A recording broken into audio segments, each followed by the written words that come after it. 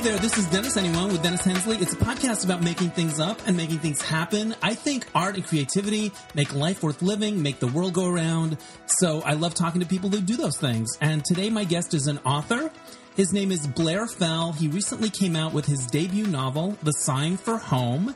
And I just finished reading it. Actually, I finished listening to it. I listened to the audio version, which Blair does himself, and he crushes it. He's so good. The book is good, and his narration is amazing. But before we get to that, I want to get a little plug in. I want to remind you that there are two ways you can listen to the show now. You can listen as you always do on your favorite podcast app, or you can become a subscriber to DNR Studios. I've joined forces with my old friends Derek and Romaine, and for $12.95 a month, you can get access to my show 48 hours earlier, and you'll get all these other great shows, including the Derek and Romaine show. So to learn about that, go to dnrstudios.com. All right, without any further ado, here is my interview with Blair Fell. Joining me now from Jackson Heights, New York via Zoom, it's author Blair Fell. Hey, Blair, welcome to the podcast. How you doing, Dennis? Good to see you and hear you and all of the and be together. ways. I am so excited to talk to you about your novel, The Sign for Home, which I finished reading today. Actually, I finished listening to it. I listened to the audiobook, which you narrate, by the way, and you crush it. You're so good.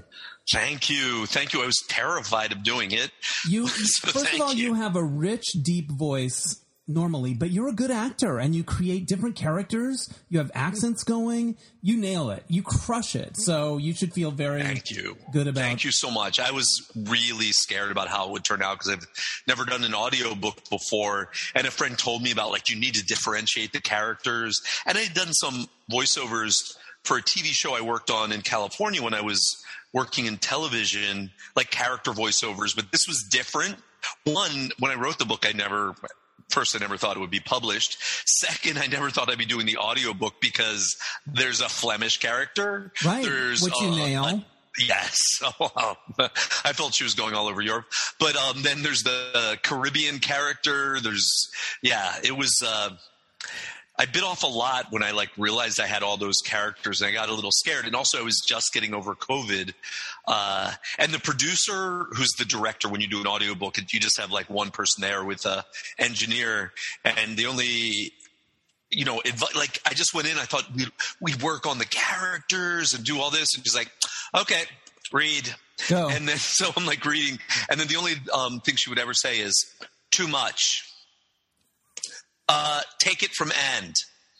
I don't think I got through one sentence without her stopping me.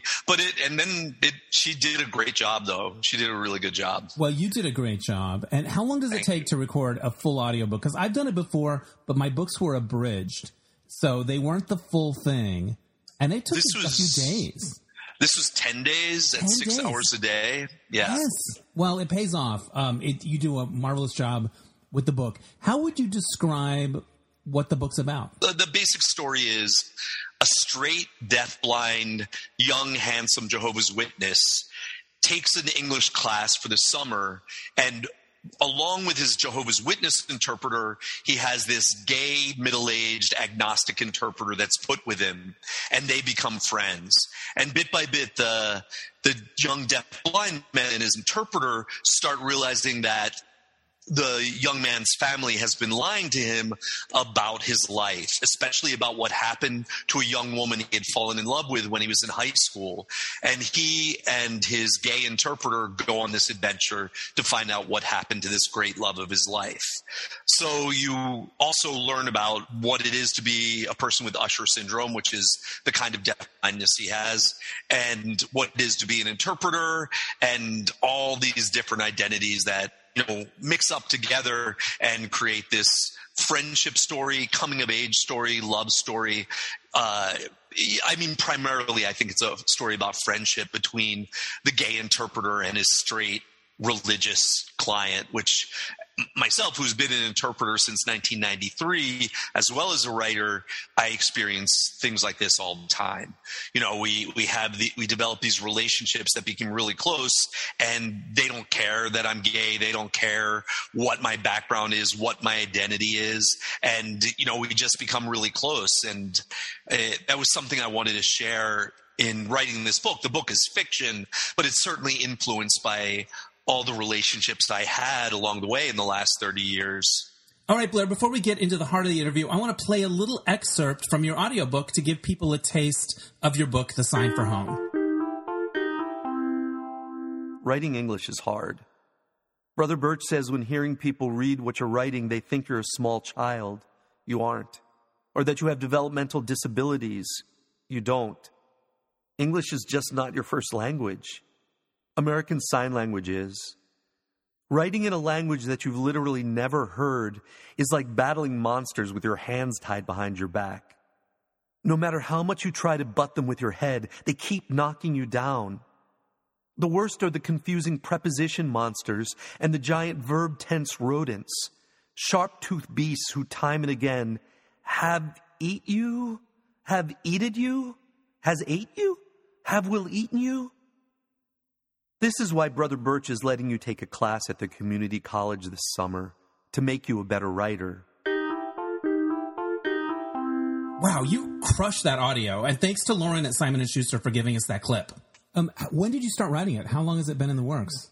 It was a long time. It was a really hard book to write. I mean, I've never written a novel before, so I didn't know I could. So that meant I was like extra careful and slow. I wrote 800 pages. The book's a 400-page book, but I had to cut half the book off. Did you cut out the dance numbers? You cut out the dance numbers, I'm sure. I did cut out orgies? A lot Did of you the cut out all the numbers. orgies? All the interpreter orgies I had to just like put on the side. Right, that's another book. Yeah, that's another book, the Interpreter Orgy book, which I'm working on right now. I love it. But yeah, it was a lot of his childhood I cut out. But it took 8 years, basically. It took 8 years to write it, and I gave up on it at a certain point. In 6 months, wrote an entirely different novel that I forgot about, and then went back to this when I kind of saw the voice that I knew could tell Arlo's story, which was a hard thing to find. But once I found that, I was able to finish the book. And then the book ended up winning an award. It was my MFA thesis for college, and it won the top prize there. And then at the beginning of COVID in May of 2020, I called a friend of mine up, James Hannaham, who's a brilliant writer, novelist, a PEN Faulkner-winning novelist. I said, "Hey, James, I have this book I've been working on. I don't know if it's shit or not. Do you know someone that can tell me if it's shit?" And he's like, "Well, my agent will read it. He'll read anything I ask him to read." So I'm like, "Okay, cool. And maybe he can tell me which direction I should go."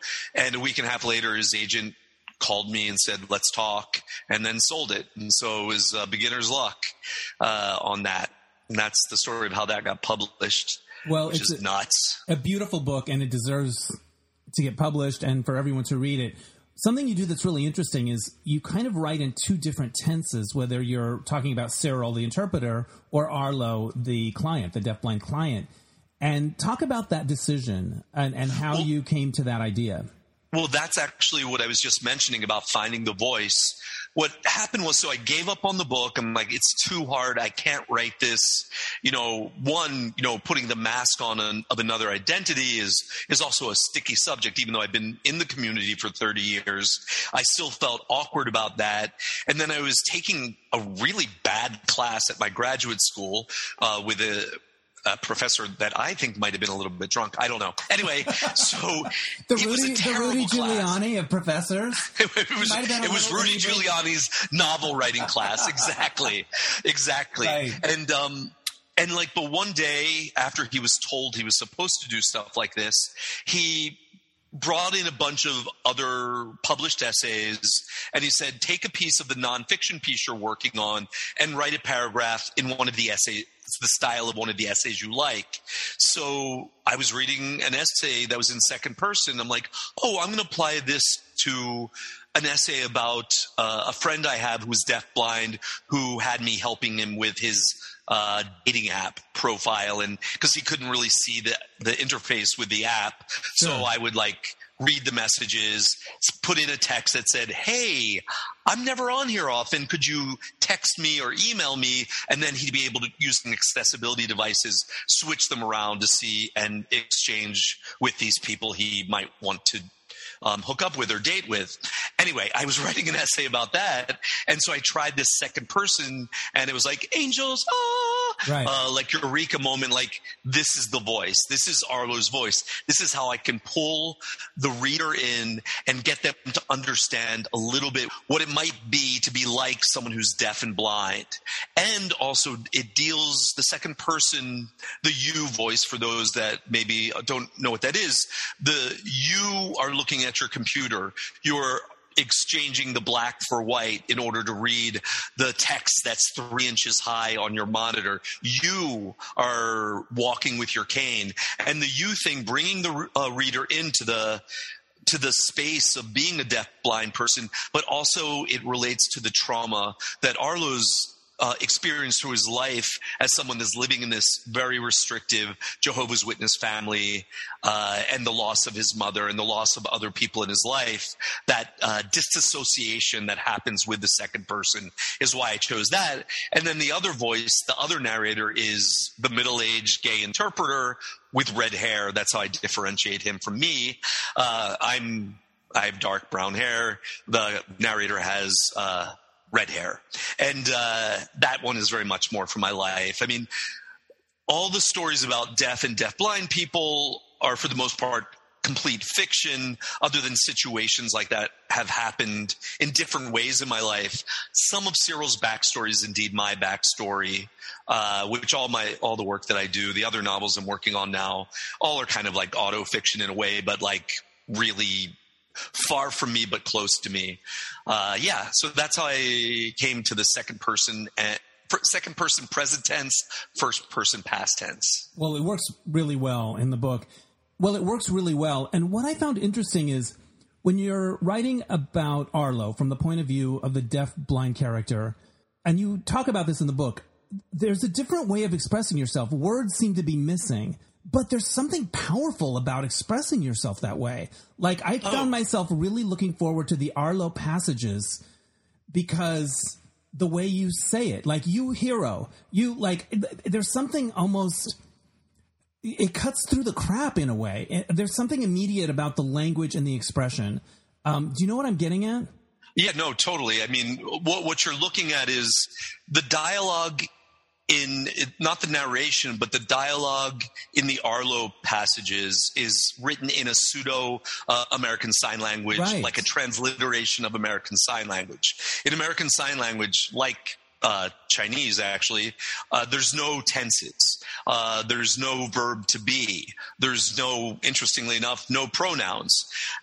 Like in Chinese, he, she, it is the same word. It's ta. In American Sign Language, you point. Right. You point to the person or object or thing you're talking about, and that's he, she, it. You don't really say he, she, and it. And you put the time at the beginning of sentences, like in Chinese. You set the time tomorrow, last year, 3 years from now, at the beginning of the sentence, and then you go through the sentence without tenses. And interestingly enough, ASL, like a lot of deaf people themselves, it's very direct. I mean, at its ideal, you're making a movie for the person when you're speaking. That's at its most perfect, is you are basically recreating the action that happened in your signs, but it's a very direct language.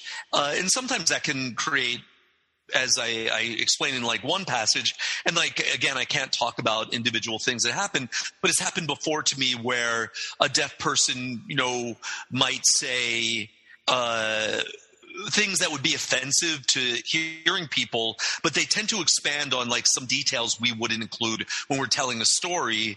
And you ask where the bathroom is, and you might hear the story of how his aunt bought a flowered dress and all these other interesting physical details that kind of go like this. But at its core, it can be very direct and straightforward and clear and honest. And it's a wonderful language.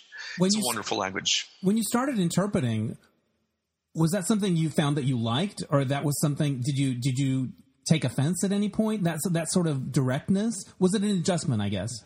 Oh, and it's not about when I started interpreting. So what happened was, how I even learned sign language at all is I was going to Catholic University of America in Washington, D.C., and I fell in love with my straight best friend, and my heart was broken because he was straight and I was not, and he fell in love with this young woman who was the reason he and I took sign language at Gallaudet, because she was, and at first she was kind of interested in me, and he's like, yeah, I want to take sign language, and I'm like, oh great, I'll get to ride the bus with Mike.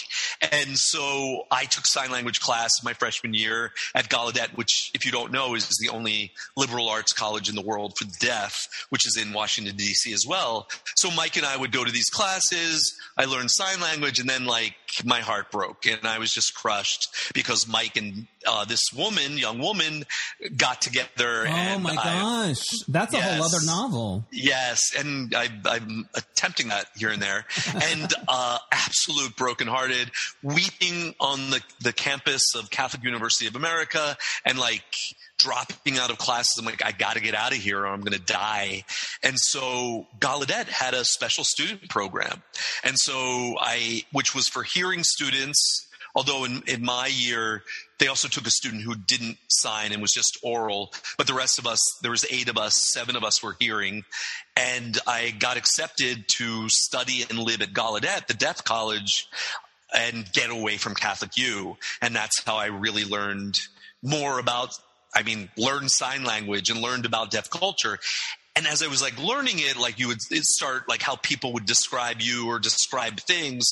For example, my sign name is Blair, which is the letter B hand, which is kind of like your hand with your thumb just turned in and all your fingers together, making a muscle on your arm, because this girl who I think kind of liked me a little bit, you always get your sign name from a deaf person. A hearing person doesn't give a sign name. Only a deaf person does. And she gave me that sign name because I had some muscles back then. Right. So I'd be cocky about my sign name. I'd be like, that's right.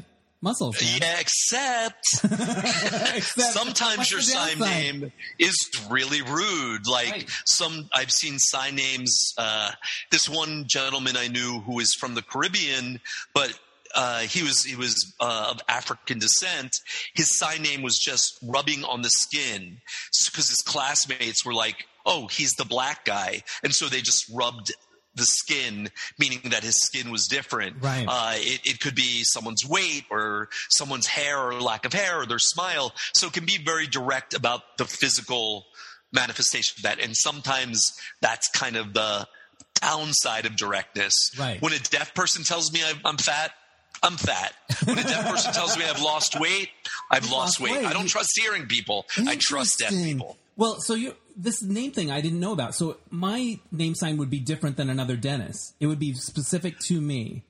Right. It has nothing to do with, except for I have friends that are named Pam, for example. It's an easy name to fingerspell, so her name's just P-A-M. Yeah. So sometimes if your name is really easy to spell or fun to spell, a short name that's fun to spell, they'll just spell it. But usually, for Dennis, you wouldn't fingerspell Dennis. Unless you were a very unloved, isolated person, and they might your smile or some other quality. Sometimes name signs will default to a letter on your opposite shoulder or something, but it's usually something to do with your physical attribute. Oh, that's interesting. I cried multiple times listening to it. Did you cry writing it? I don't remember if I cried writing it, but I did cry when I was reading it for the audiobook. You have to understand, I never read the book straight through until I did the reading of the audiobook, because I just every time I went back to the book, if I started looking at a section, I try to fix it. And so I actually never just sat down and read it. Ride. Right. I never went on the ride. And when I did in the audiobook, we had to stop several times because I'm like, oh, this is good, or actually in the acknowledgments, I was a wreck during the acknowledgments. I'm like, I want to thank my agent because I am really grateful to my agent. And then like my writing group, which is like the most important thing for me as a writer, is my weekly writing group. Like I could not get through their names. I was just a wreck. But like, yeah, at like certain points in the book, it did move me. And I felt really, for the first time, I think I felt really proud of the book, reading it all the way through. I mean, it was a hard ride, but I feel it was worth it. So I'm glad about that. I know one of the people in your writing group list, Don Cummings, who I've actually had on the podcast before. So I was like, I know that guy. Yeah. So the writing group's been a very helpful thing for you throughout your whole process. Oh my God. What happened was I guess it was 2013. I'm like one of those guys that loves New Year's, not for any parties, but I'm a goal setter. And it's like, it's not like, oh, I'm going to make a commitment and then never follow through. I like follow through. So I'm really careful about sculpting what my, the habits I'm going to try to do to develop stuff. And I knew, because I was switching from being a playwright, television writer to like whatever I was going to become, I said, okay, you're going to do 2 achievable goals. One was you're going to just apply to an MFA program. You don't have to get in, just apply, and you're going to find a writing group. And I applied to City College of New York to their MFA in writing. And Don was like, hey, there's these women in Park Slope. They have this writing group. He wasn't in it yet. He joined later when I started boasting about how great it was.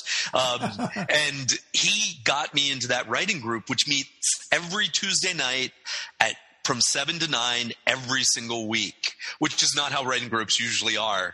And so every week, because I am a deadline whore, every single week I'd be bringing in 10 pages of something religiously. Like they kind of look at me like he's a little weird, because like every week I would have 10 pages. You were the Tracy Flick of the writing group, the overachiever?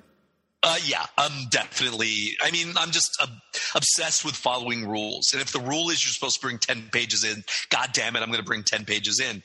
And I wrote 2 novels. I don't know how, I didn't bring the real second novel, the one I wrote in 6 months. I never brought that into the writing group. I just like kind of wrote that on the side. And I didn't bring it in until recently when I was trying to decide what the next novel is, because I'm working on the official second novel, a polish of that now. And then I brought that in. They like both the third and the fourth novel ideas. Anyway, I'm off the point. The writing group saved my life. That's my point. It's amazing. If you're a writer and you're not in a writing group, find people you respect, get in a writing group, and stick to a really rigid schedule. And it's just life altering. What did it mean to you when you finally held a published copy in your hands? Where were you? I was in my living room because they sent me a box. I videotaped it because like you got to do that promotion on social media thing, which I do and I hate, but you have to do it. That's part of being a writer these days. And it was cool. I'll be honest. The coolest part, the most exciting part, this is going to make me sound really lame, getting an agent. Because I had been an actor and I'd been a screenwriter. And so like getting an agent for a novel, I never thought I could write a novel. I wanted to have a lover who was a novelist. I didn't think I could do it. And that someone, even this one person who I didn't know the quality of an agent he was when I first got him. He's also was the agent for Silver Lining Playbook and Cloud Atlas. His name's Doug Stewart from Sterling Lord Literaristic, and he's brilliant. That was the most exciting day, and it's really, really high up there, exciting day, followed by the day it sold at auction. Those were the 2 most exciting moments of it. That doesn't mean this is the most fun. I actually really liked working with the editor and the copy editor, but the excitement was that like, hey dude, someone who never thought they could write a novel, you actually can write and sell a novel, which means if you want, you can do this for the rest of your life. And that was super exciting for me.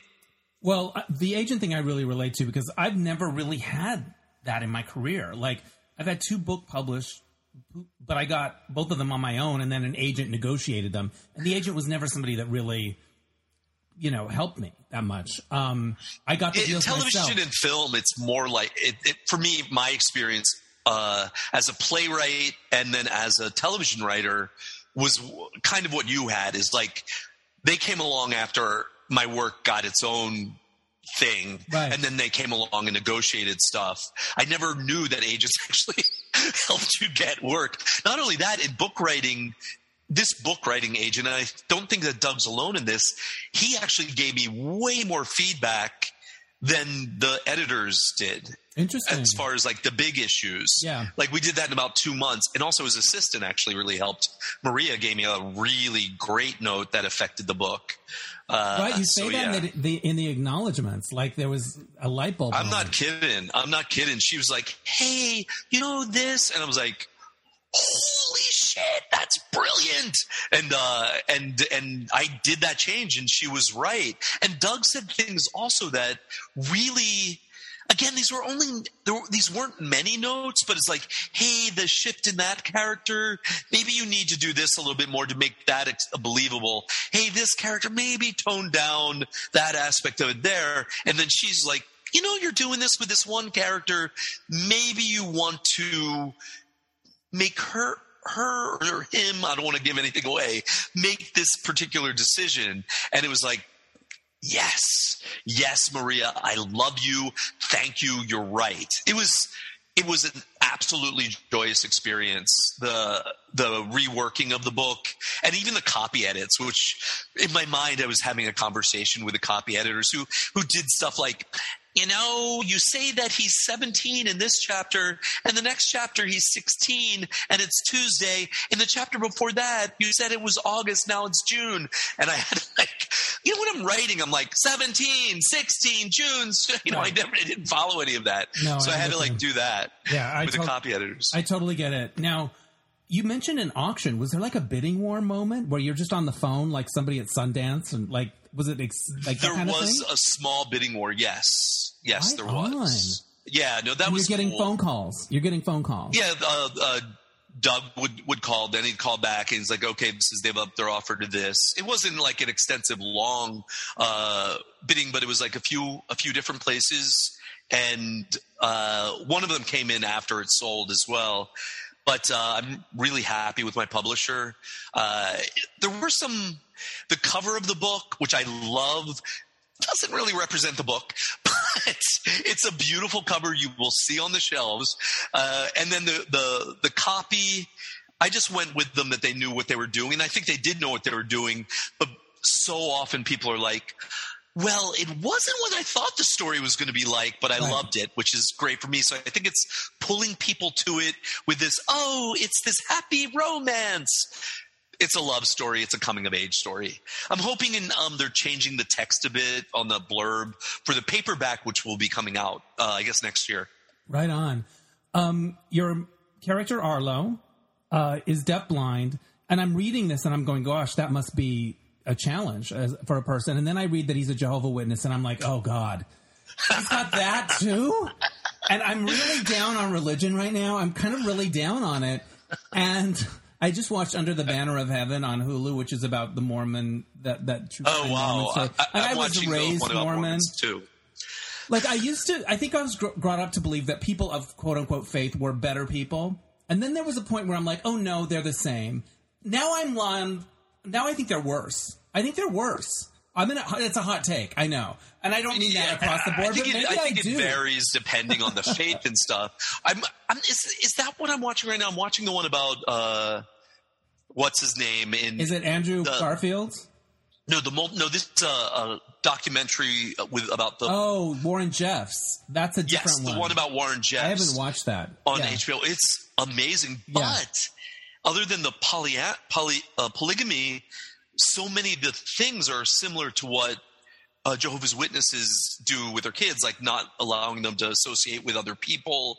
You know, the whole, you know, if you don't go to heaven, you will go to oblivion. You know, it's not hell, it's oblivion. You disappear forever. All of that. Well, there's this idea that's in Mormonism that is similar to what you write about in the book, which is that this life is just a test for the next thing. And that, right. And there's a line that you use in the book that I must have heard 20 times when I was growing up every week. Be in the world, but not of the world. And I was just like, oh, and now I look back and I'm like, you should always be of the world. The world's pretty cool. Like, yeah, the world is awesome. The world is awesome. And so I related to those ideas, but I was like, oh, does he have to deal with that on top of everything else? You know, this lost love and his disability and that as well. And what made you want to write about I tell you, I felt the same way, Dennis. I'm like, really, Blair? Really, Jehovah's Witnesses too? Right. He's not only deaf, blind, but he's a Jehovah's Witness. Right.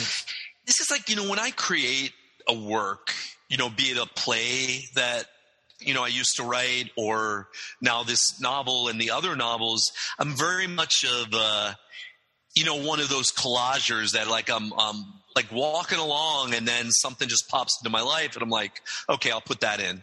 I've done that when I'm working. I've done that when I'm working on books, and it almost feels like you're being a scavenger. It almost feels like cheating. Like I remember being in a lunch place and overhearing a conversation, and I'm like, thank you, I'm taking it, and literally putting it into a chapter, and it ended up published like 2 months later. Like it really felt like shady in a way. Like just I feel. Or blessed. Yes, but it also feels the opposite, which is divine. Yes. It feels like a miracle just happened and this was given to me, and what is it my business to disagree with? You can't question with the great universe. Yes. Exactly. Look, in one of my first plays, I did this serialized play in New York called Burning Habits back in the 90s that became like a cult hit. Yeah, I remember hearing about it. I would write it over 4 days. It would be an hour to an hour and a half play that I would write in 4 days. You do it every week? For 8. The first one was only 8 plays. The second one was 4 plays.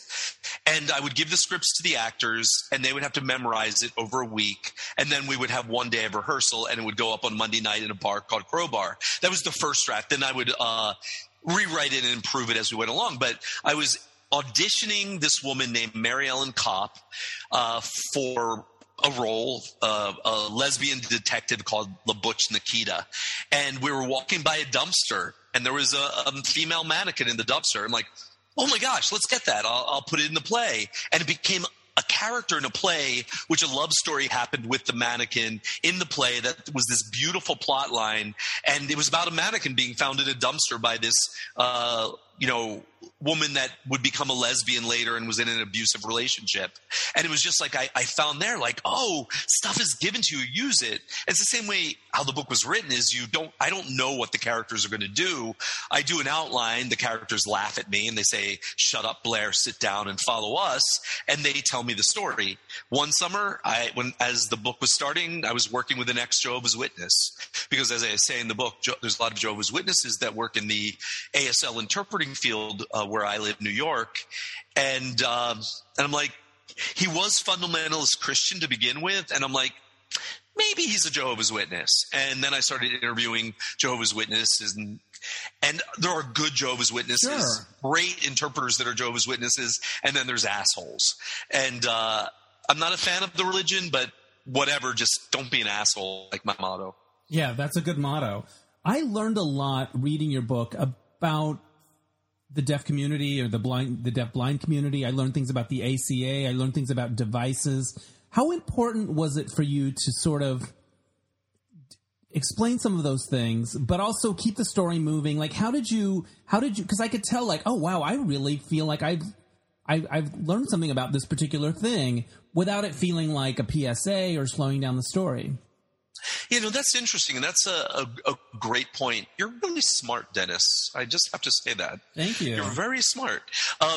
It was a hard thing to do, but it was something like, they're not going to understand this story if they don't understand what it is to be deafblind, if they don't understand what it is to be a Jehovah's Witness, if they don't understand what it is to be an interpreter, they're not going to be able to understand this. But I also don't want to be, boring when I'm explaining this. And I think that the second TV show I worked on when I was living in California was called California Connected.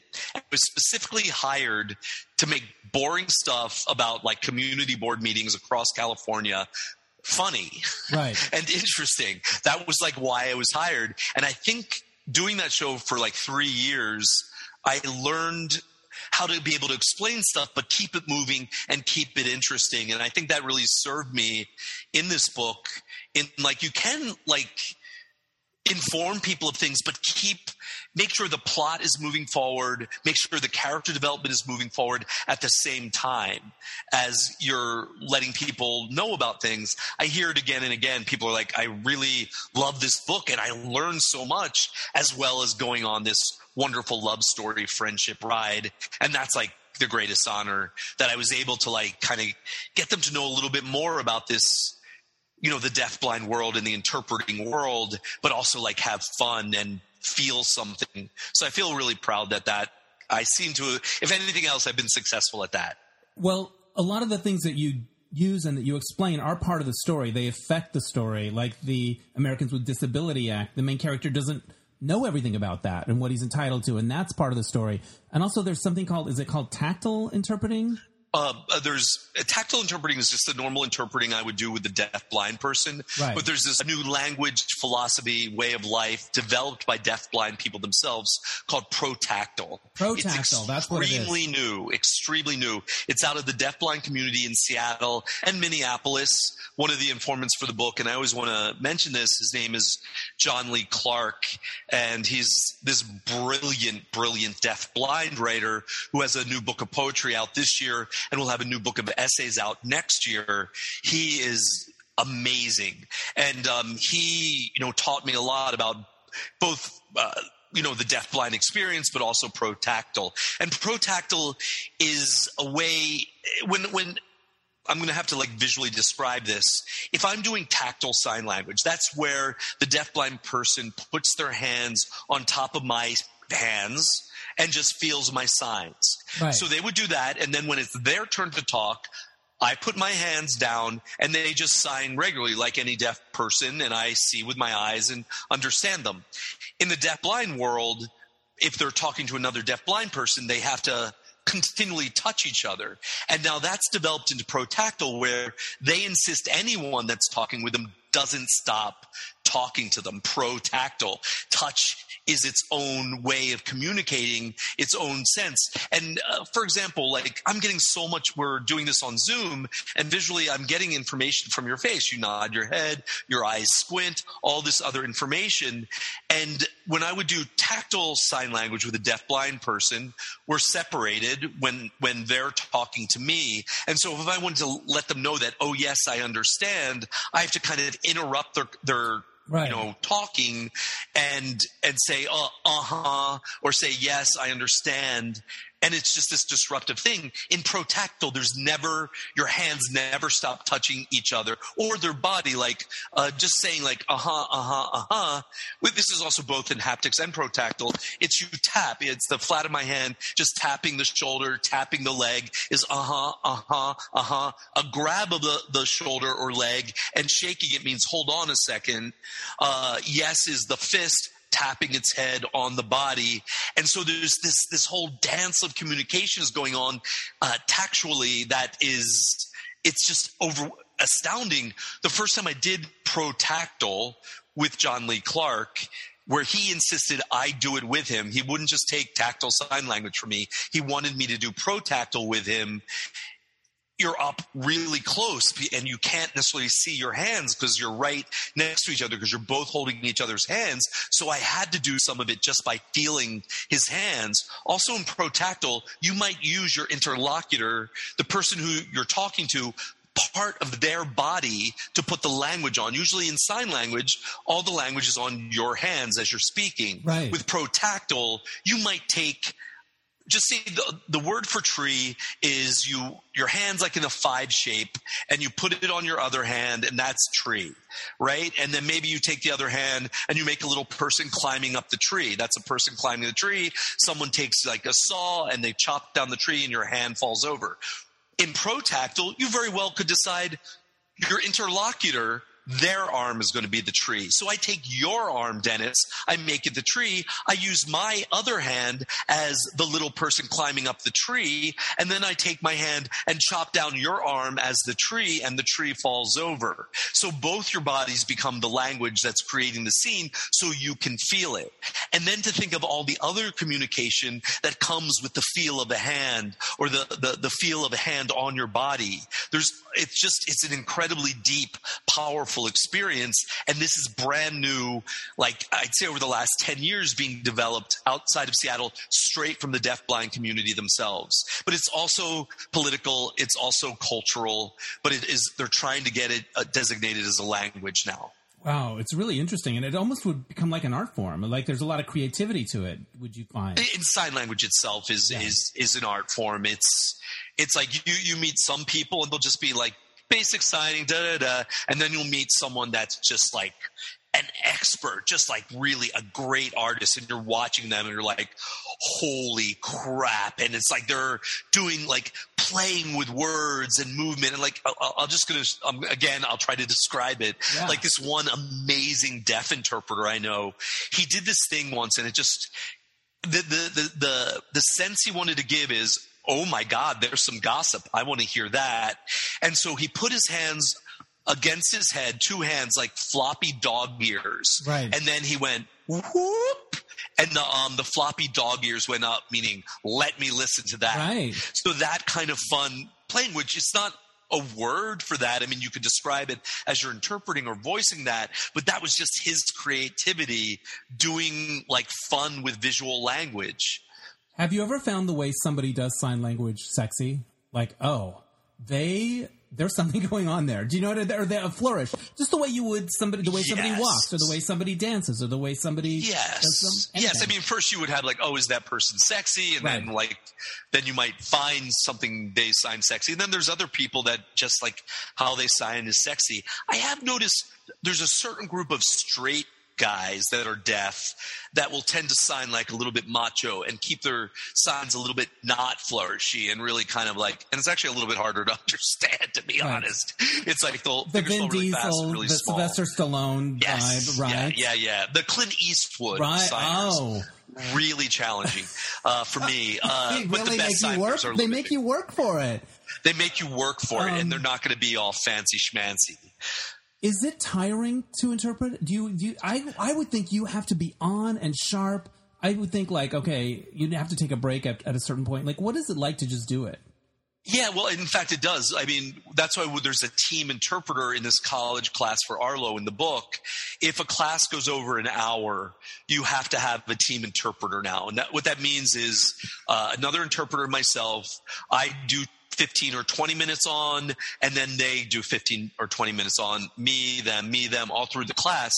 And one of the reasons for this is it's very taxing on the body, because even though like deaf people are signing all the time, when you're interpreting, your mind is hyper focused, so focused on getting the message in the ear, getting it out the hands. And sometimes you can be harder on your body and you can get tension in your neck. And so there's a lot of injuries that interpreters suffer because of this.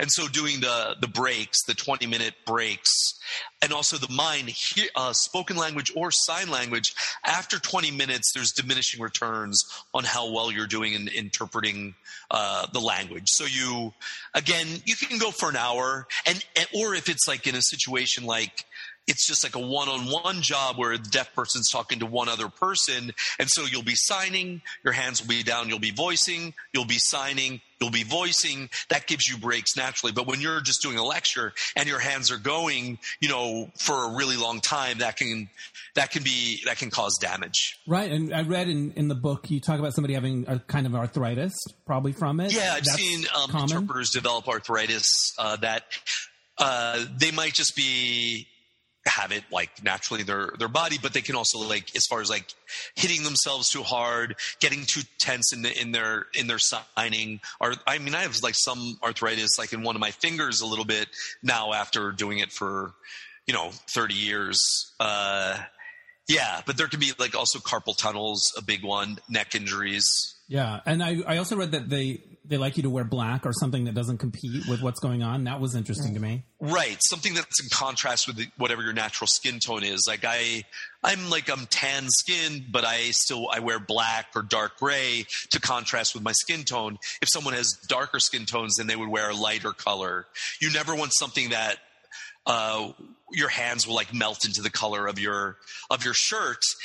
With deaf-blind people, it's particularly important to wear a contrast in color, because if this is at all close to my hand color, my shirt, I'm actually wearing an interpreter shirt at the moment, they won't be able to see it. The other thing is you don't wear patterns. Again, for a deaf-blind person, they would lose your hands. If they have like some limited vision, they're not going to be able to see that, because a lot of people with Usher syndrome, as the book explains, it's on a continuum. It doesn't mean every person with Usher syndrome will become completely blind. It all just depends on the person. Some, like Arlo, become blind pretty early. I mean, he still has this little tiny ability of vision. Like if things are written really huge on a piece of paper and he uses a magnifying glass, he'd be able to like determine the letters, but he can't see color anymore. He can't really make out someone's face other than in silhouette. But it varies. It varies with that. So you want to have a dark color on. So if they have some vision, they'll be able to make out better what your hands are doing. Well, something that comes up in the book, and it must have come up in your career a lot, is this idea that you're my interpreter, you're not my friend. But if you spend months with somebody, you start to develop an affection and there's a relationship. And so you can keep saying you're not my friend, but there's real feelings there, right? Yeah. And that's absolutely. something that comes across beautifully in your book, but I imagine it's hard. Yeah, I mean, the fact is you do become friends. The whole thing is you have to always monitor yourself, that you don't make a decision like, just say I'm working with you for 6 months in college and you're like, I'm really like confused about this question on a test. Could you help me with it? It's like, no, I can only interpret the question for you, but I can't. And that's also tricky in sign language. Like I don't do like little kid interpreting, but it's like if you're doing a spelling test and you have to tell them the word, but some words in ASL are spelled words, right, which is really tricky. So how do you tell them the word that, like bank, for example, is basically a gloss of BANK. So like if you're giving them that word, so you have to just do all these things to like, how do you do this? Maybe show them a picture of it if it's a spelling test for other things, but you have to like analyze yourself and like, I right now am just the purveyor of language. I can't help them even though I like this person, but I can't overstep what the purpose is of that moment, which is a test. And it doesn't matter if they're my friend. I am still the voice of the hearing person saying, this is the question, what's your answer? So that, and it just like, you get into situations where you have to tell people they're dying. You get into situations like I've done everything from, I won't go into, but like really serious, intimate hospital procedures. Once I was on the floor of a hospital looking up at a person that was having spinal surgery, all these very intimate experiences. And as you get close to them, you have to monitor yourself that your job is to get the language across and to do cultural mediation and don't allow those emotions to get involved, which is sometimes very, very, very difficult. Right. I could see it showing on your face. I could see being moved to tears. I could, but you're like, I've got a job to do. I got to respect these parameters.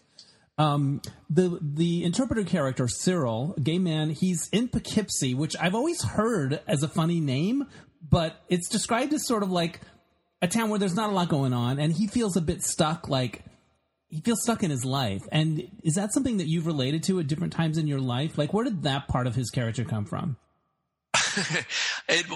Where I grew up northeast of Philadelphia in the suburbs, and there was like a little bit of that feeling there as a teenager.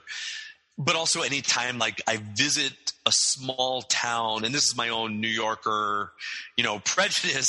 I remember being with a group of my friends. We were going to the Grand Canyon and we're on the road and we stopped at a little diner, and it was like a classic diner with women with beehive hairdos. And the busboy was a flaming 15-year-old. And I say that with all the love in the world. He was very, obviously gay and young, and And all I wanted to do was like rescue him. Right. I wanted to like Make a run Jimmy, for it. Yeah. Run, get to the city, get to LA, get to New York, get to Chicago, San Francisco, get out of here. So there's an element of that, of like just wanting to save a character that's stuck. Both Cyril and Arlo are stuck. And it's not that Poughkeepsie has a lot of promise, frankly, to be honest. And an adorable name, yeah. It's an adorable name, but like where it's located, all the towns around it, people have gone insane during COVID buying them up. But Poughkeepsie, people haven't done that. And if you know it, it's this town with a lot of Victorian architecture, but then it just has not taken off. It was the home of IBM years and years ago. And like the book talks about it, that closed down. And now it's a bit of a wasteland right there. Yet all around it are all these like weekend homes for New Yorkers, but not in Poughkeepsie. But yeah, just like that feeling of myself that I've had at times, and that feeling I've seen of others where I just need to move on in my life, but I keep not doing that. I keep not keeping my promise to myself to move ahead. And there's been times in my life I was like that, and it's really sad and heartbreaking when you're there, or when you see people that are there. And that's just like, I have this like big obsession with fixing myself and fixing people. Like I'm the classic, we'll talk to people on subways and tell them how that changed their lives. Right. Let's get that New Year's list going. Let's start that New Year's list. Exactly. I've noticed sometimes in my writing that the characters are close to me, or they're based on friends or whatever. I'm afraid sometimes to put them through things, to have bad things happen to them or have fights. You're not. Your characters go through shit. Like, there's certain scenes that I'm thinking of where it could have gone one way or another, and I was like, oh, he's going to go there. Does that idea resonate to you at all, or do you have any thoughts about that? I mean, truthfully, when the book was, I had 800 pages, Arlo went through a lot worse, which is hard to believe. I think it was my mentor in school, David Groff, who was like, yeah, I don't think he needs to go through that too. Yeah. So I took that part. I had to shorten the book anyway. So it was like, okay, I'm going to take that whole plot point out. Life is hard. I've gone through some really shitty things in my life, and most people have. And I mean, as I kind of explained earlier about the gestation of myself in becoming to knowing sign language was off that heartbreak I had as an undergraduate. Everything in my life has come from the worst moments of my life. Everything good in my life right now, stems from two major heartbreaks in my life. The first one with my, infatuation with my straight best friend, but then my first partner, it's a long story, but he passed away. And it was devastating. And both of those instances led me to the person I am now. Because of that instance, I became a writer. Because of that instance, I became an interpreter. Because of that second heartbreak, both this book and the next book I'm writing are directly related to that. And so in my characters, I want to see what they do, faced with these things that I faced or maybe haven't faced. I also was raised fundamentalist in the school I went to, not by my parents, but I went to this fundamentalist Christian Lutheran school until 7th grade, which was a nightmare. That's where the Red Star thing comes from. It's like every time Arlo thinks he's going to do a sin, it's Red Star. I mean, what they did in my school was on Monday morning, they'd be like, did you go Sunday school? Yes. Okay. You got a green star there. Did you go to church too? No. Yellow star. Did your parents go to church? No. Red star. And what if it's all just fantasy? What if it's all just made up bullshit? What if it's Harry Potter with older books? It's Harry Potter with older books. Stop it. It is. Anyway, that's where I've sort of landed. Arlo's handsome, which I think, yay, he's cute. Yay. Yes. Did you have somebody, a look in mind, or a model in mind, or talk about that aspect of his character? That's interesting. He kind of changed for me in my mind at different points. I knew I wanted him to be very different than Shri, the young woman he falls in love with in high school. So I just knew I wanted him to be of a different race and a different look there. But I was very So John Lee Clark, the deafblind writer I told you about, Yes. when I was talking to him about what he's straight and what he eroticized in women, he said, a woman's head is just skin and flesh to me. It means nothing. It's about the feel of her hands, the feel of her wrist, what she's talking about. That's what I am attracted to. And I thought that was really interesting, but also I'm a gay man who works out. I have been extremely vain all my life, feeling like I wasn't good enough, or those rare moments feeling like I was good enough. Yeah, I'm working. Both of them have all been in that, sense of like what I look like, what my voice sounds like. That's what I fall in love with initially with someone. That's what people must love about me initially if they like me. And so what do you do with a main character who can't hear your mellifluous voice, who can't see your chiseled cheekbones? I don't have chiseled cheekbones, listeners. What is that? What does that mean? So I'm like, okay, Cyril, like there's a moment where he looks in the mirror and he's like, he's like, 40 something years old. He's like, maybe I should get some Botox. And then he's like, I can't because your facial expressions are grammar. More than just grammar in sign language, they also can be part of your language. And so it's like, it's rough for an interpreter to get Botox because if they have a frozen forehead, deaf people hate people that have frozen faces, like dead face. That's so interesting. Yeah, because this is a question. Dennis, how you doing today? I wonder if they were being honest, the Dakota people would have said at these Hollywood parties for the Oscars, like that the faces were like. I wonder if they have any observations about that dynamic, because the Oscars are ground zero for Botox, right? Everywhere is right now. Yeah, except my face, which I need it. You look donate? Great, by the way. You look great. It's true. Thank you. Anyway, so the looks thing were important to me because I wanted it not to be important to Arlo, but I also wanted to signify that, he was a good looking guy. And then I won't say what happens, but there's a little makeover that happens in the book because I'm a gay and I love a makeover. Who doesn't love a makeover? Exactly.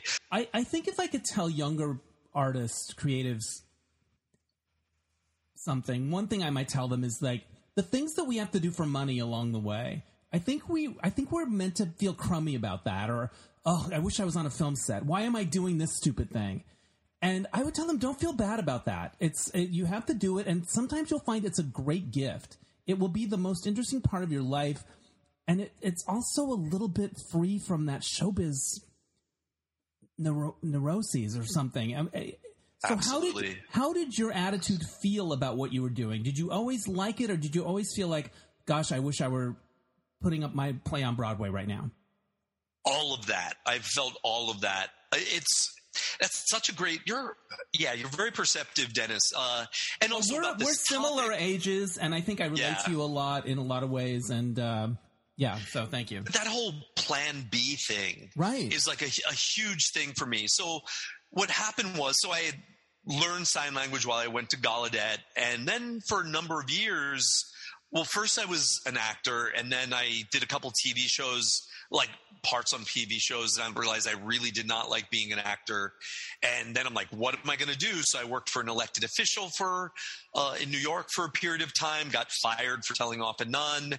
And then I'm like, had a eureka moment that instead of falling in love with a writer, I was going to be a writer too. At first it was just going to be a playwright, but I decided to become a writer. And I'm like, okay, so now to earn money, I have an option: wait tables or do something else. As the universe decided, someone said, hey, this place called New York Society of the Deaf really needs interpreters. Why don't you screen to see if you can do it? Because back then they had very low requirements to become an interpreter, because it really wasn't a career probably until, I don't know, the late 70s, the 80s. I'm not sure when it became a career, but it was the minister that has deaf people in his congregation would do it. Children of deaf people would do it, but it was less of a profession until later. And so when I was doing it, there still actually isn't enough interpreters, but there wasn't very many interpreters in New York. So I screened and I passed the screening. So I started interpreting. And at first, it's like, okay, cool. I could do my writing, all this. I learned that doing interpreting and being an artist of any sort is a fantastic combination, because it's just different parts of my mind are being used. Because later when I came back from writing television, I tried to write for the web and write the stuff I wanted to write, and I couldn't do it. I was exhausted by the end of the day of writing for the internet and then and so I went back to interpreting. And then for a moment, I've always loved deaf people. I've always really enjoyed interpreting, but having written for television and plays, and then suddenly I'm back about to interpret a Social Security meeting, and I call a dear friend, and I'm like, I can't believe, I stopped my career in television. I moved back to New York, and now what am I? I'm back to where I was before I got the TV gigs, and what am I? And I was really down on it. Not that I didn't like it, but I just felt like as an artist, right. This isn't where I should be. Doing my art. Yeah, and you're always comparing yourself to other people. No. In America, it doesn't happen other than for this many people. I mean, even I have a friend who's now published 6 novels. He still needs to have a day job. You still need a day job when you are a novelist. You can write for TV. When I'm writing for TV, great. I don't need another job. But if you do any of these other art forms, you need a job. Even sometimes as a TV writer, you're going to need another job. Right. What's cool about interpreting is it's a phenomenal job. I'm constantly in different places. The deaf people are amazing. The teams sometimes are good, sometimes they're not. But deaf people are great. The jobs are fascinating. And then bit by bit, as I started doing more complicated jobs, doing a lot of college interpreting and medical interpreting, I really fell in love with being an interpreter as well. I mean, I think of myself first as a writer, but just a hair below that. I'm a sign language interpreter, and I'm very proud of it. But it really helps to make sure you love your plan B. I mean, when you're talking to young people, I'm like, okay. I was talking to a young writer the other day, and I'm like, he's about to graduate with his MFA, and I'm like, find something. I mean, he might actually become a professor because he has his MFA, as do I. But when you're doing your MFA and you're a professor, you have to read people's stuff, writing. But it's a lot of work and a lot of mental work. Right. Whereas my mental work happens in the moment I'm doing the interpreting. But whatever you do, make sure you love it, because it's going to be a lot of your life to support your other art. So make sure you find something that either isn't taxing or is fun, hopefully isn't taxing and is fun, but always put your art first. I make sure I'm a morning writer, so I don't take jobs before 1 in the afternoon. I do my writing in the morning, then I do my interpreting work. And I just stick to that. But I had to develop that as I went along. I had to get a little bit less afraid about saying, okay, well, what happens if I don't take morning work? Guess what? The night work shows up. For this, but I'm also very lucky that I have this other career as well. Not everyone is, and so I have to also acknowledge that. I was trying to remember where we met. My memory is that I met you at Book Soup, and we were there to see somebody's reading, and it was around the time you had your play Naked Will was showing in L.A. This is my memory. I don't remember whose reading it was, but I seem to remember you at Book Soup. We were there to see somebody read. I don't know. We didn't meet through Howie or Chris Spinder or no. No, my memory is that it was just you, and I think we were both early. Anyway, that's my memory. That's actually you have an amazing memory. I'm always early because I have this obsession about being on time. Right. I remember being at Book Soup for a reading. It was gay. I know. I don't know who it was or what it was. I don't remember. That's my memory. When was Naked Will showing in L.A.? Your play? Craig Chester? Baby. Craig Chester's reading? Might have been. Right on. Probably 2002, I think. Maybe. Nice. And I also remember that you worked on Queer as Folk. I did. That was my first TV gig. I did an episode of Queer as Folk, which won this award called the Shine Award, my episode. So I'm very proud it won an award. It wasn't really a big fancy award, but it was the only award that season that the show won. There you go. Yeah, I did work on that. What's your favorite memory of that experience? Getting the job is always right. Getting the job is the best. Getting the job. The phone call is the best part. Right. Getting the job. I mean, if you want to hear, do you want to hear an interesting story about it? Yes. Kind of like a little bit like little inside baseball story. Yeah, we love that stuff. I mean, I'm not going to say now that Queer as Folk is coming back. Yeah. I was in the second season, and a couple. I mean, So, you know how, for people that don't know how a TV show is written, you have a writer's room, and the writer's room will function differently depending on what show you're on. Right. In our writer's room, we would all like kind of together break the arc of the season. Then we would break the stories for the episode. Then whoever episode it was goes off and does a more detailed outline. And once that's approved, you go and you write the first draft of the script. And on our show, you gave that script to the head writers, and then they would rewrite it to whatever quality they thought was okay. Right. Okay. What happened with me was, for one thing, they gave me this episode where Michael learns that his partner is HIV positive. Now, that was like the story of my first major relationship in my life and my second relationship in my life, and lots of relationships in between in my life. People revealing to me that they were HIV positive during the period of AIDS, much earlier than when Queer as Folk was set. And the episode was originally, he reveals he's HIV positive. Michael has some problems with it, but then accepts it back into his relationship. Then they're like, this is too good of a story. We're going to separate it into 2 episodes. Blair, you write the part where Michael rejects him. Now, my second partner in my life, who I love very dearly, is still alive and living with HIV. And I'm like, I don't want to write an episode where he just rejects the guy, right. And I was just like, I don't want to write that.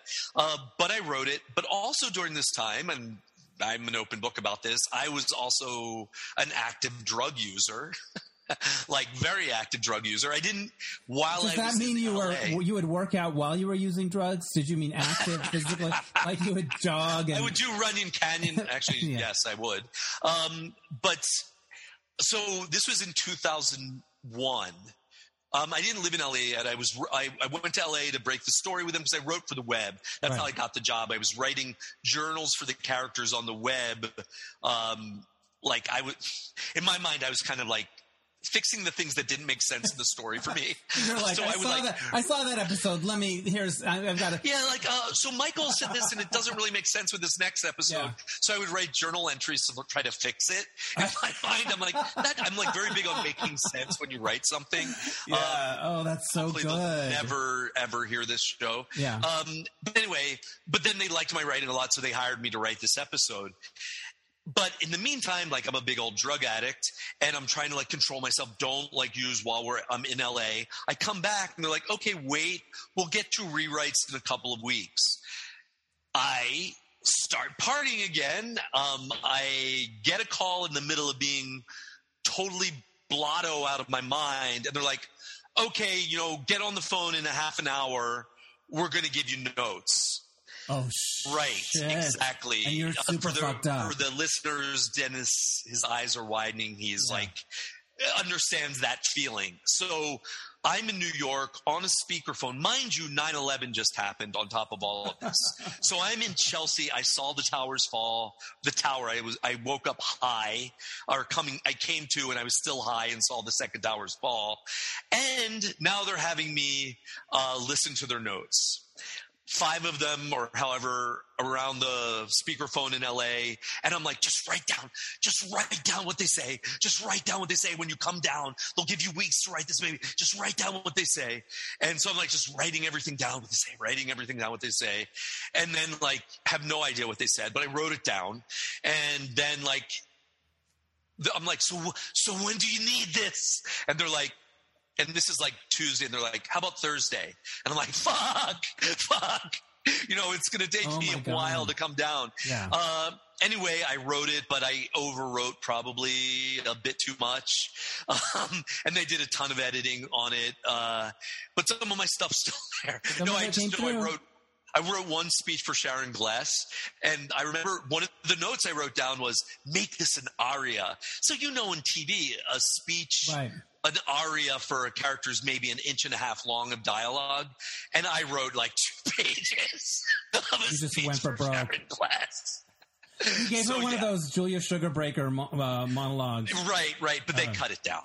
All right, and they never had any idea, though, that you were fucked up. No. I told some of my co-writers like later after I got sober. I've been sober many years Well done now after that. Yeah. But yeah.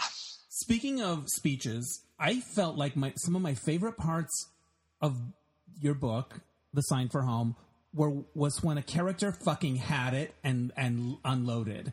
And I could feel like you were having sort of fun with that, or like it just felt good, and it felt good to hear it. It felt good for them to say it, and I'm just wondering if it felt good to write it. Like yeah, it Cyril fucking has it at one point. Arlo fucking has it, and he unloads, you know. And those scenes were really fun or powerful. It was a lot of.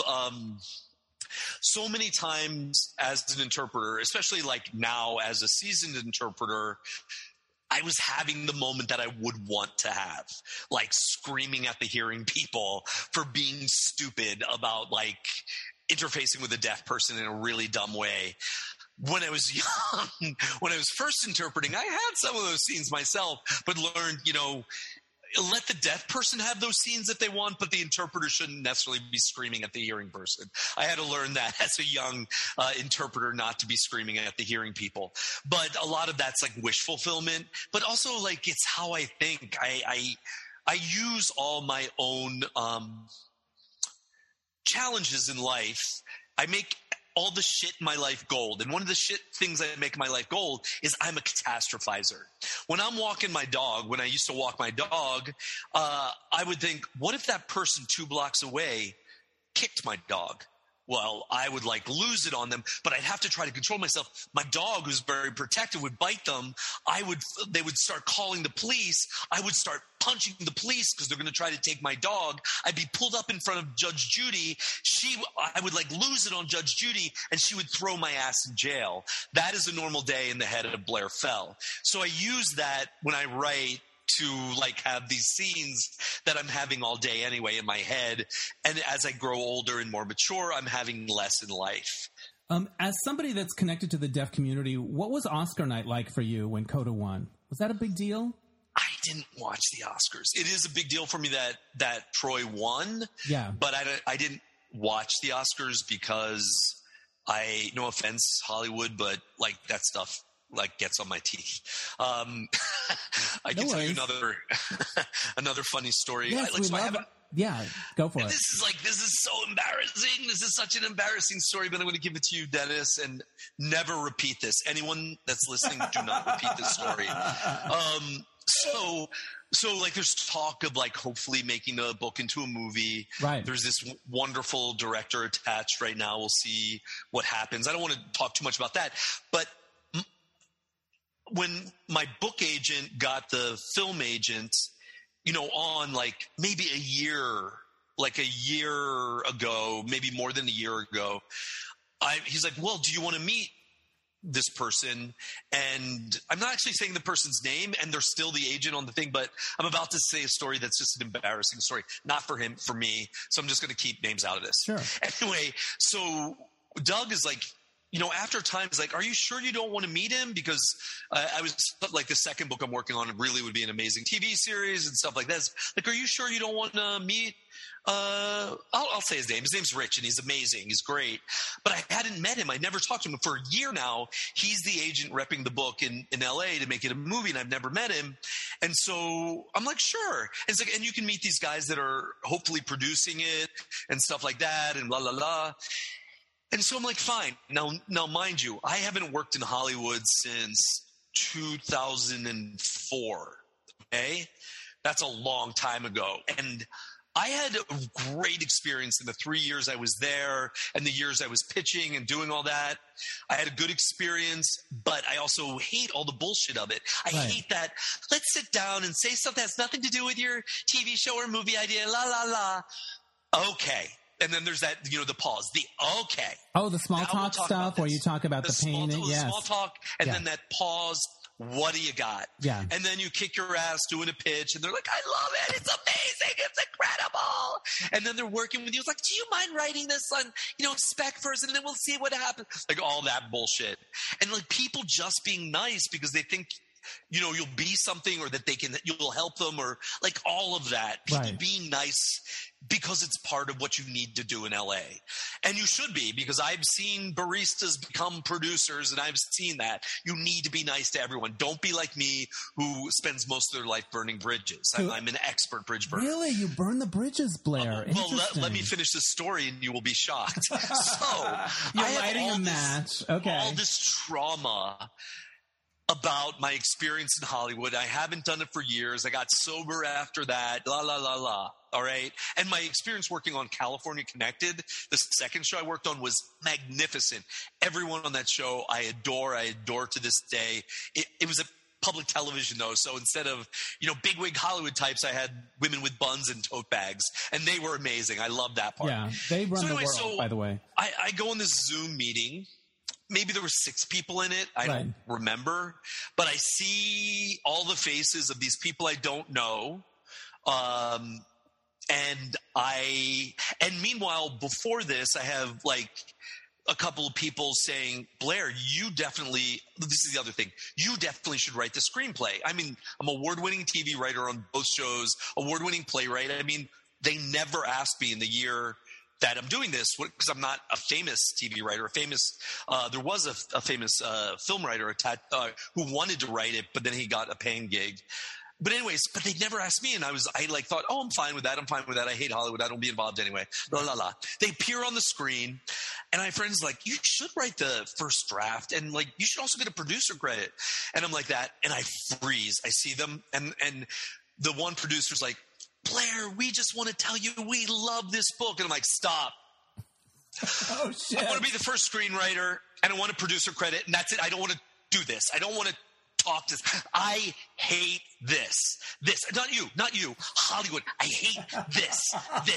I know I'm like, maybe I'm losing it. I'm sorry about this, but okay. Oh my God. That's what happened? Yes. Oh my gosh. So how did it all land? And that was the end of the meeting, basically. And they're like, well, I guess we heard that. And then the call was over, and I'm like having this emotional hangover. Like, I cannot believe I just did that. Happened? And I text my book agent. I'm like, Doug, I hope I didn't, that was crazy. I'm so sorry. And he texted back, we'll talk tomorrow. That was it. It's fine, though. All those people are still involved. Right. But they know that I don't want to have meetings with them. Everything has to be filtered through the director. Blair is crazy. I wouldn't do it again, but for some reason, all the trauma came back to me of like people being nice to me in Hollywood and not really meaning it. And I had just like this panic attack. Have you watched Hacks, the show Hacks on HBO? I just watched I haven't seen it. Is it good? Yeah, I love it. But they're near the end of the second season, they go and do pitch meetings. And I started having visceral, nervous energy in my body. Like, they are so spot on with the tone of those meetings where everyone's super nice, but they're like, and I literally kind of had a mini version of what you're talking about. Nothing like that, but it was visceral. And so, yeah, to me, it's like, that's scarier than Freddy Krueger. Like that, that to me is a horror movie. Based on my own history. I agree. Yeah. I have a couple more questions for you. What is your favorite sign in sign language? I love PA, which is success, achievement, like PA. I love that, which is like 2 fingers, point your fingers up towards your forehead, and they're faced in, your hands are faced in, and then they turn out and lift up above your head. I like that sign a lot. There's a lot of signs for like, oh, wow, that's crazy. Really? Oh, wow. Which is like your clawed hands going before your eyes, like speckles performing for your eyes, or like this, which is like, that's crazy shit, which doesn't mean that words, but it's just like, it's just like, that's just insane. I can't believe that happened to you. They're kind of like my favorite signs. Maybe I love a lot of signs. Is it fun to do music? When you're interpreting music? Not for me, no. Not that into it? I don't. I mean, when I was brand new as a signer, I did it. And at that time, deaf people were like, that's hearing stuff. We don't want that. But then now, many deaf people, but not all, like sign singing. Yeah, interesting. You picked this question from the observation deck. Your most impactful teacher? My most impactful teacher, I thank in the book, which was a man who's no longer with us named Gil Eastman. He was a professor at Gallaudet College when I went there, Gallaudet University now, and he created this thing called visual gestural communication, which was a class that basically showed the foundation of how ASL was formed. And in the class, we had everyone was deaf except for me and one other hearing student, and we weren't allowed to use sign language in the class, and we weren't allowed to use English, and we created our own visual language in the class where we were given pieces of scripts and we had to come in and invent gestures that weren't sign and we weren't speaking. And if one of the gestures we created worked great and people could really see it, it was included in the thing. Anyway, he was this charismatic, blue-eyed genius of a teacher who had such heart and such kindness. He was deaf, very deaf, came from a deaf family, and was just such a momentously wonderful teacher. I love that. You've mentioned a number of times that you love deaf people.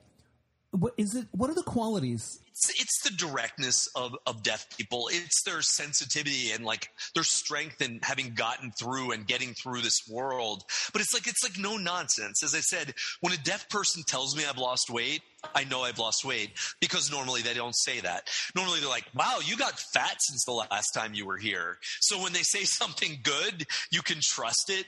And that honesty and that directness. I mean, a deaf person can lie just like a hearing person, but generally linguistically and in the community, there's that. But also I'm in the position of being in this wonderful place between the hearing and the deaf world.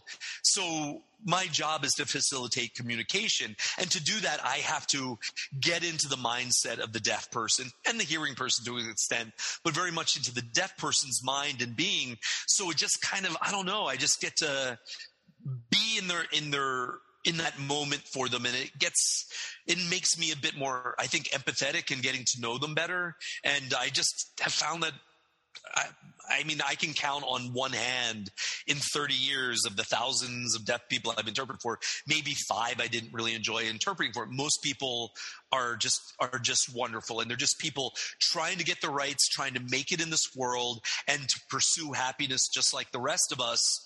And I'm there at least helping a little bit linguistically for them to get the information they need to get what they want. That's beautiful. Your book is available everywhere, right? It's available online in all the different places you buy. Wherever you like to buy books online, it's there. Are you doing any more readings or anything like that? I have a reading in Provincetown. Ooh, fun. In August, nice. On August 23rd at East End Books. I'm doing a reading there. What's been the feedback been like from the deaf community, the deafblind community? What have you been hearing? I get a lot of emails. The feedback almost across the board has been great. I get it from a lot of people that have relatives that are deafblind or deaf themselves or deaf or have Usher syndrome themselves. And it's been very, very good. One, it's helping a lot of people. I can almost cry talking about this, about people that have family members who have Usher syndrome have written me and this has let me understand a little bit more what they're experiencing and what the barriers they face are. Again, the only people that can understand this are the deafblind people themselves or the interpreters that see both sides. They see the hearing people being stupid or not being stupid or denying the deafblind person their rights. They see the things that can happen, and the deafblind person obviously knows that. But a lot of the world has no idea. I mean, serial experiences, we interpreters that interpret for the deafblind experience all the time, which is this: oh my God, these deaf-blind people are getting so much from our crappy interpreting. They are still able to gain so much because they're so damn smart, because they've had to get through life as their vision. Like in Usher syndrome, they don't start generally blind. They have sight, except for at night they go blind.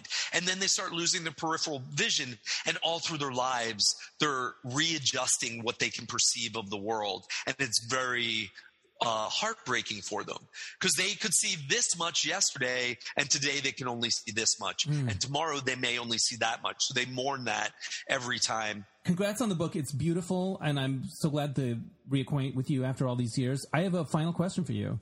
Sure. Why do you write? I write because it helps me make sense of the chaos of the world. I think that's why I write. There's something about like all this, I'm like, ADHD mind going 1,000 minutes, and like to be able to see it somewhere. I write that. I certainly write because there's these things that I want to communicate about my experience and about the world. I write because I love to tell stories. Ever since I was a little kid playing with dolls, I wanted to tell a story. I dressed my G.I. Joes like Anne Boleyn to retell the story of Anne of 1,000 Days. That's not a joke. I really did that.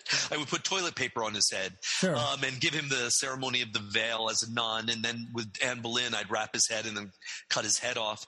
But I think that's why. Make chaos sensible, make sense out of the chaos, and I just love telling stories. And to go on this adventure with the characters, because as I said, they just take me along, and I follow, just doing their bidding, and I'm like, that? You're really going to do that?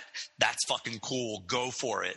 And that's just thrilling. I'm so lucky I get to do what I do. I hope everybody picks up The Sign for Home. It was a pleasure talking to you. Thanks, Dennis. All right. Thank you so much. Thanks again to Blair Feld. Check out his book, The Sign for Home. It's a terrific summer read, a year-round read, if you will. I loved it. All right, so this happened. I had 2 outdoor movie watching nights at a friend of mine's place recently. He has a great backyard setup. And the first night we watched the J-Lo documentary, Halftime. I've talked about J-Lo a lot on this show, but I really enjoyed that documentary. What a jam-packed year she had. And when you add on top of the Super Bowl and not getting the Oscar nomination and the Golden Globes and inauguration, she also had a documentary crew following her. So it's just crazy. But I enjoyed it. My fascination and love for J-Lo has not waned. And boy, is she pretty. She's super pretty. And I was into watching it. And the intrigue behind the halftime show and how at the last minute the NFL decided they didn't want to have the cages. I don't know if you guys remember. There were kids in cages, quote-unquote cages. They looked like little gazebos. They were very beautiful cages, but that was part of her halftime show. And at the last minute, the NFL said no go on the cages. But J-Lo said no. And so when we saw it on the actual Super Bowl, the cages were there. All right. I wonder what happened to those cages. That'd be fun to have. Maybe you could get married under one. That's a thing that gay people could do. This is a cage from J-Lo's halftime show. And the other thing I watched, speaking of sexy people, is a movie on Hulu called Good Luck to You, Leo Grande. And it stars Emma Thompson and an actor I haven't seen before named Daryl McCormack. And Emma plays a widow who hires a male escort to rock her world because she's never really experienced sexual pleasure in her marriage, and she's never had an orgasm. And it's this series of meetings in a hotel room. But it's really engrossing, and the actor knocked me out. Daryl McCormack. He's beautiful. He's someone that you could see, hiring as a sex worker. But his acting is so rich and deep, and they are together. They have great chemistry. And Emma has some nude scenes that are very memorable and courageous, and I liked what it was about. So if you're looking for something, a two-hander, as they say, you could tell it was made during the pandemic because there's virtually nobody else in it but one other person. But I loved it. All right, so those are my recommendations. Before I let you go, I want to give a shout-out to AJ Sousa for mixing the episodes. Also, JB Bursey, who helps us out technically on the other end. My theme music is composed by Mark Daniels for Placement Music. That's it for this week. We'll catch you next time on Dennis Anyone. Bye!